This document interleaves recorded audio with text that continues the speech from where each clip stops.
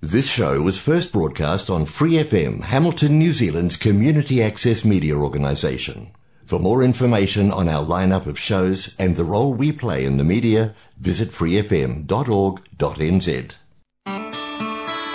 This show is brought to you by the Buddhist Youth Association every Sunday, bringing Buddhism to the community of the Waikato. We also give away a range of free English or Chinese Buddhism books, MP3 or tapes on Buddhism. If you'd like one, please send a letter with $3 worth of stamps in an envelope to P.O. Box 82146, Highland Park, Howick, Auckland. Or you can phone 09271 3377. Buddhist Youth Association, respectful, beneficial, empowering.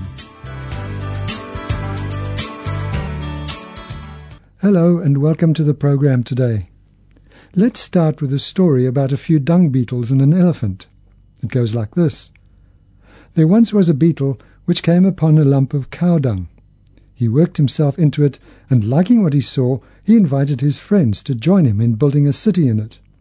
After working feverishly for a few days, they built a magnificent city in the dung, and feeling very proud of their achievement, they decided to elect the first beetle as their king. Now, to honor their new king, they organized a grand parade through their city. While these impressive proceedings were taking place, an elephant happened to pass by, and seeing the lump of cow dung, he lifted his foot to avoid stepping on it. The king beetle saw the elephant and angrily shouted at the huge beast, "Hey, you! Don't you have any respect for royalty? Don't you know it's rude to lift your leg over my majestic head? Apologies at once, or I'll have you punished." The elephant looked down and said, "Your most gracious majesty, I humbly crave your pardon." Thus saying, he knelt down on the lump of cow dung and crushed king, city, citizens, and pride in one act of obeisance. Now, if you were with us in those previous programs, you would remember that the first verse of the 8 verses of mind training spoke of the immense value of other beings. It reads, "Determined to obtain the greatest possible benefit for all sentient beings, who are more precious than a wish-fulfilling jewel, I shall hold them most dear at all times." The verse sets out the bodhicitta motivation. To give the greatest possible benefit to all beings, you have to be enlightened. And then says, sentient beings are more precious than any jewel, even one that could fulfill all our temporal wishes. Now, over the last 2 weeks, we examined why they're so valuable, seeing that not only do we need them in our practice to attain enlightenment, sentient beings are actually also indispensable for every aspect of our day-to-day life. Remember, I asked you to imagine being the only being on the planet. How could you exist? We also examined the terrible effects on people who were either guinea pigs in experiments on isolation and sensory deprivation, or prisoners consigned to long periods of solitary confinement. We absolutely need to have others around us. So it's essential that we recognize the importance of other beings to both our temporal and ultimate happiness and value them highest of all. As His Holiness the Dalai Lama says, if we cultivate such an attitude towards cherishing others first, our eventual enlightenment will come of its own accord in due course.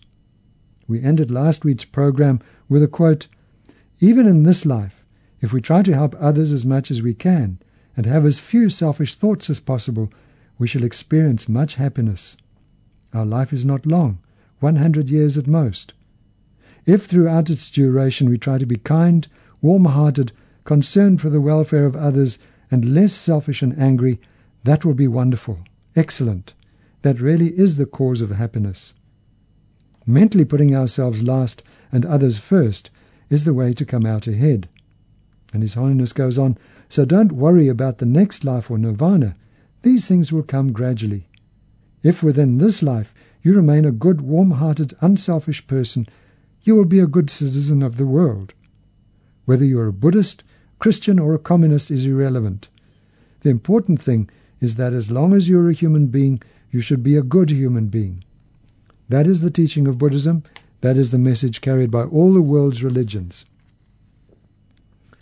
In further considering Langri Tampa's first stanzas, there are some wonderful verses in Shantideva's Guide to the Bodhisattva's Way of Life that show that this concern for others can be limitless, in one's mind at least.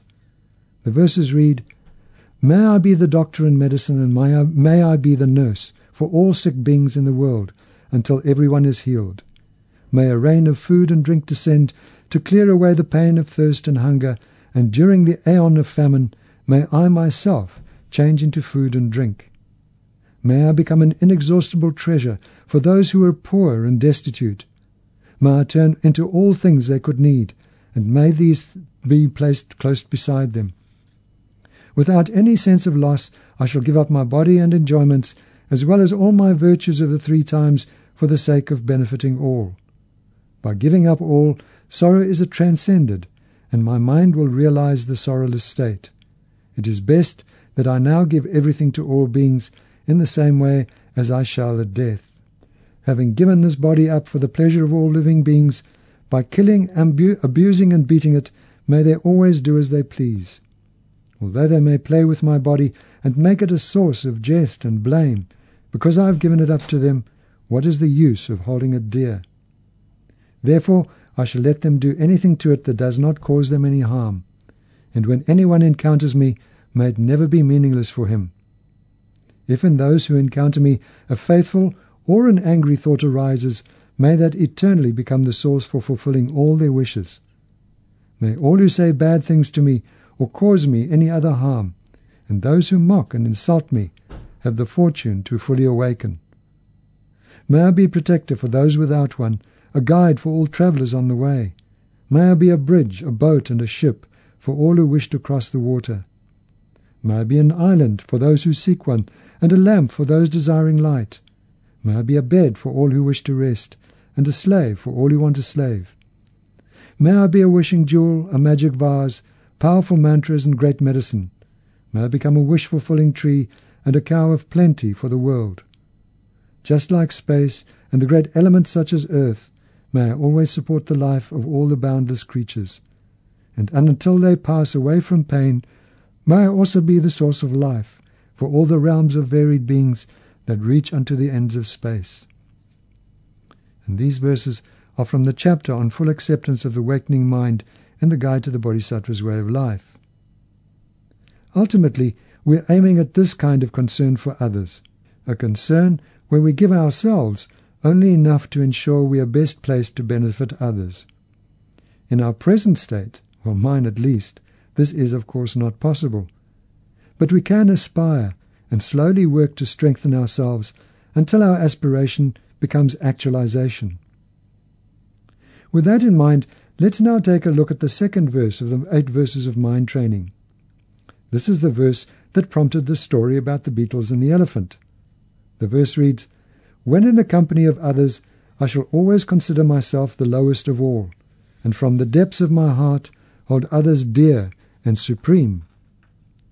Now I can hear a chorus of indignant hoots about how quickly people will walk all over us if we go making ourselves the lowest of all, and also how, if we already have low esteem, as many Westerners seem to have, seeing ourselves as lowest will just probably lead to us wanting to commit suicide. But the meaning of this verse neither points to allowing ourselves to be imposed on, nor enhancing our low self-esteem. It's not telling us to just let people who indulge in bad or arrogant behavior harm and denigrate us as they like. His Holiness the Dalai Lama says it is, and I quote, "important to understand the expression, 'I shall always consider myself the lowest of all,' in the right context." He writes, "Certainly it is not saying that you should engage in thoughts that would lead to lower self-esteem, or that you should lose all sense of hope and feel dejected, thinking, 'I'm the lowest of all, I have no capacity, I cannot do anything and have no power.'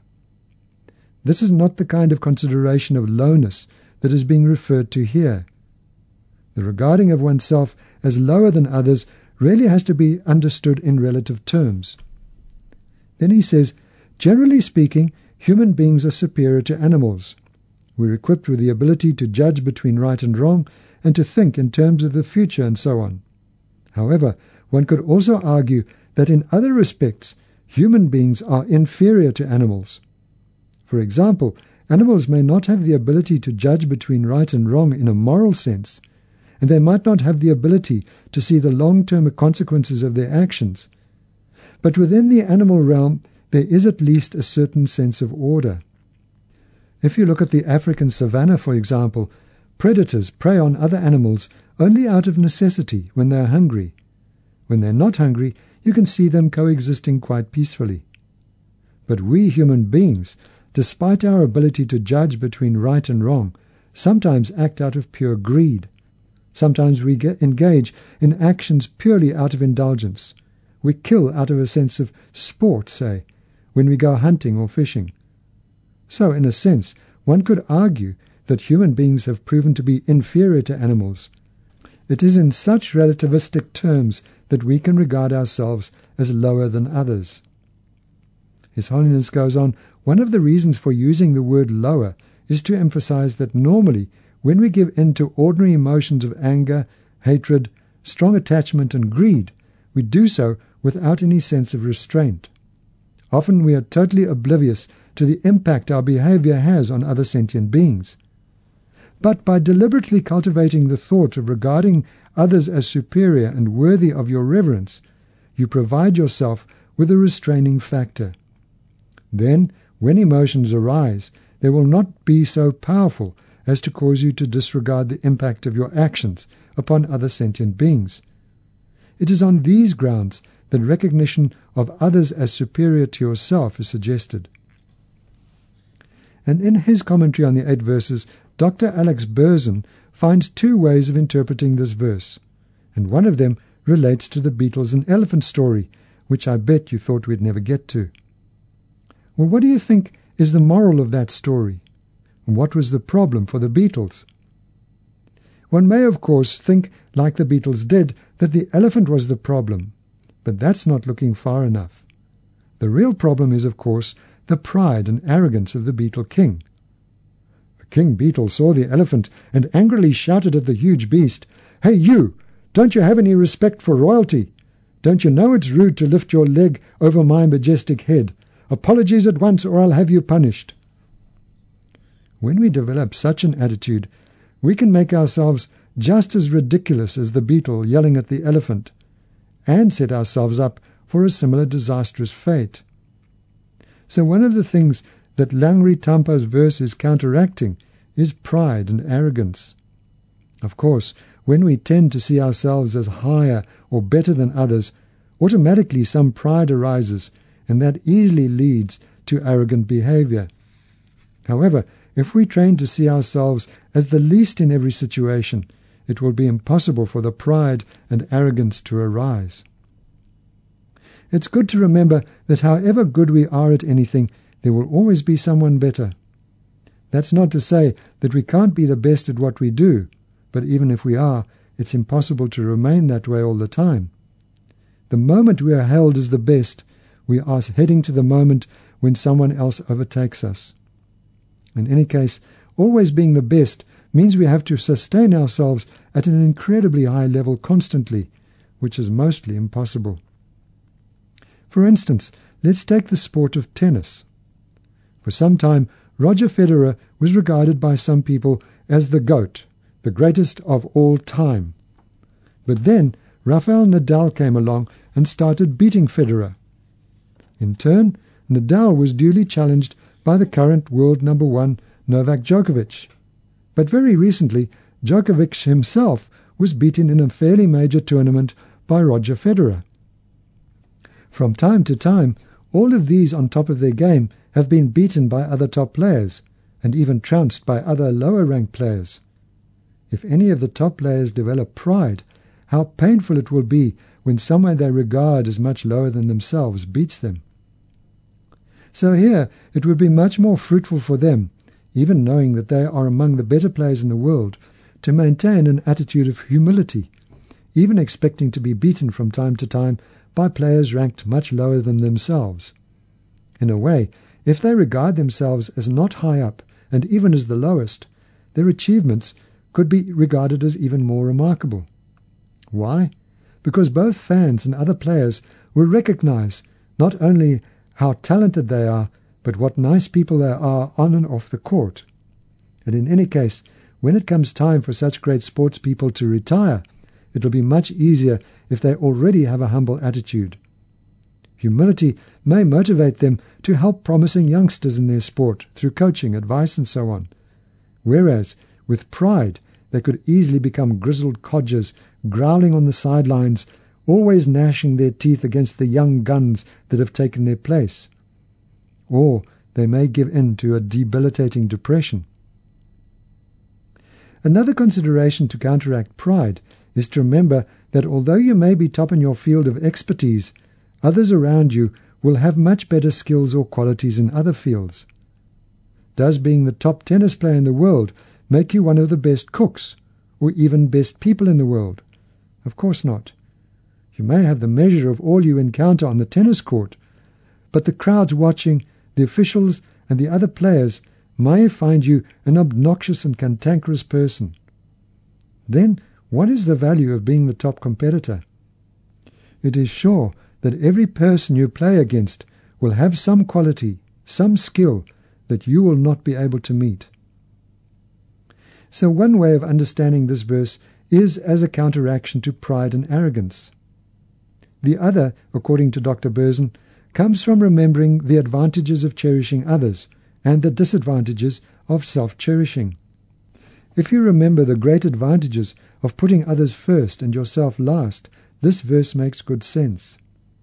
Those of you who are with us through the programs on Shantideva's Guide to a Bodhisattva's Way of Life, and also the three principal aspects of the path, will remember that one of the ways of developing bodhicitta is called exchanging self for others.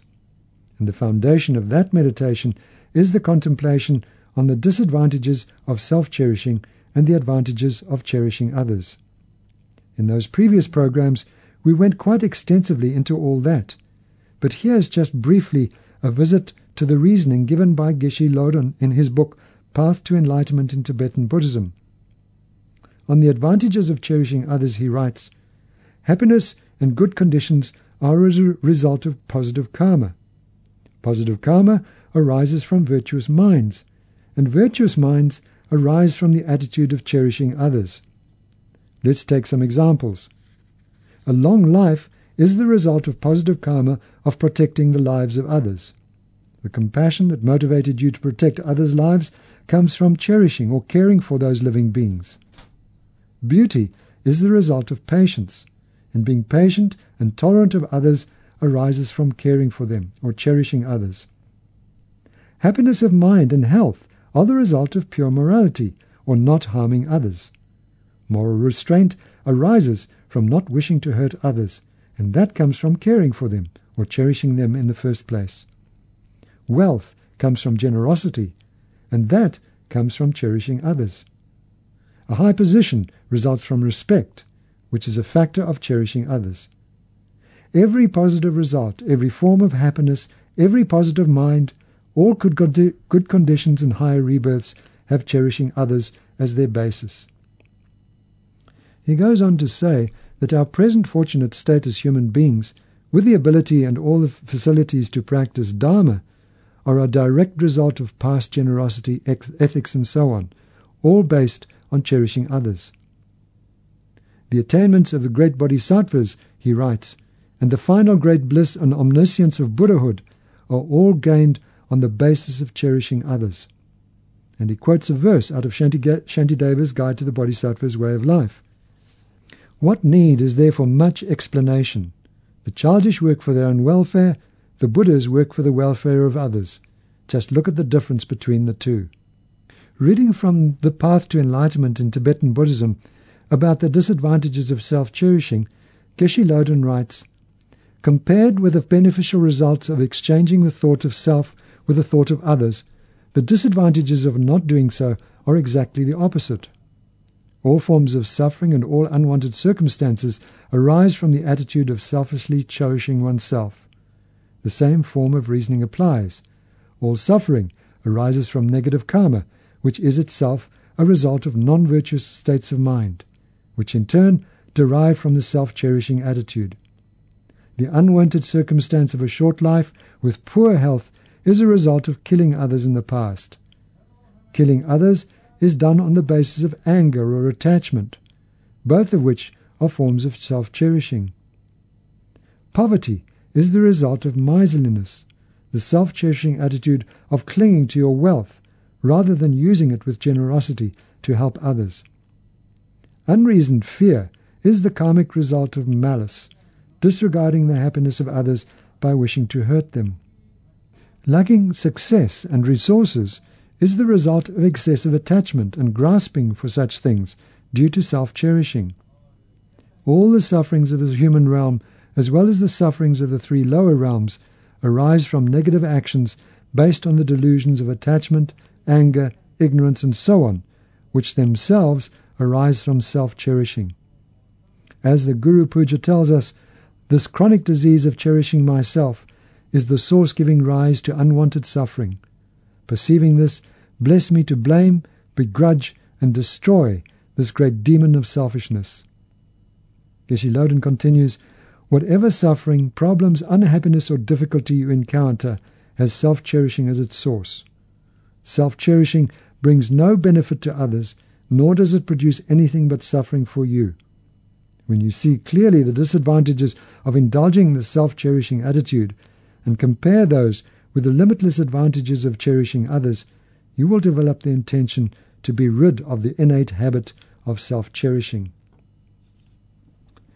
Dr. Alex Berzin, in his commentary, points out that self-cherishing leads us to cling to the one point of view we regard as ours, to constantly think about ourselves and talk about ourselves. That leads to a host of problems. He writes that when things don't go a certain way we expect, we get all upset, especially if they work out as someone else wanted. But if we're not so stuck in our own point of view, but, and I quote, if we cherish others and think of others as being more important than ourselves in this respect, we don't get so upset. Of course, we need to have a balance between taking care of our own needs and others' needs, he writes. But if we think in terms of numbers, then certainly, as His Holiness always points out, others are almost infinite in number and we're only one. And so, if you look to see what would be fair, then obviously working for others is far more important than just working for our own selfish aims. Dr. Berzin does, however, go on to differentiate between what he calls personal selfish aims and the aim of improving oneself. This is quite an important point, because sometimes when I'm in a discussion group or teaching, people wonder if it's selfish to spend time alone, studying, contemplating, and meditating, when one could be out helping to solve some fearful problems facing the world, or even problems in your community or neighborhood. It's analogous to becoming a good doctor. A person certainly will have no hope of even entering the medical profession if they don't first spend many years learning and practicing. In the same way, we have to spend at least some of our time working solely on ourselves so that we can become better at helping others.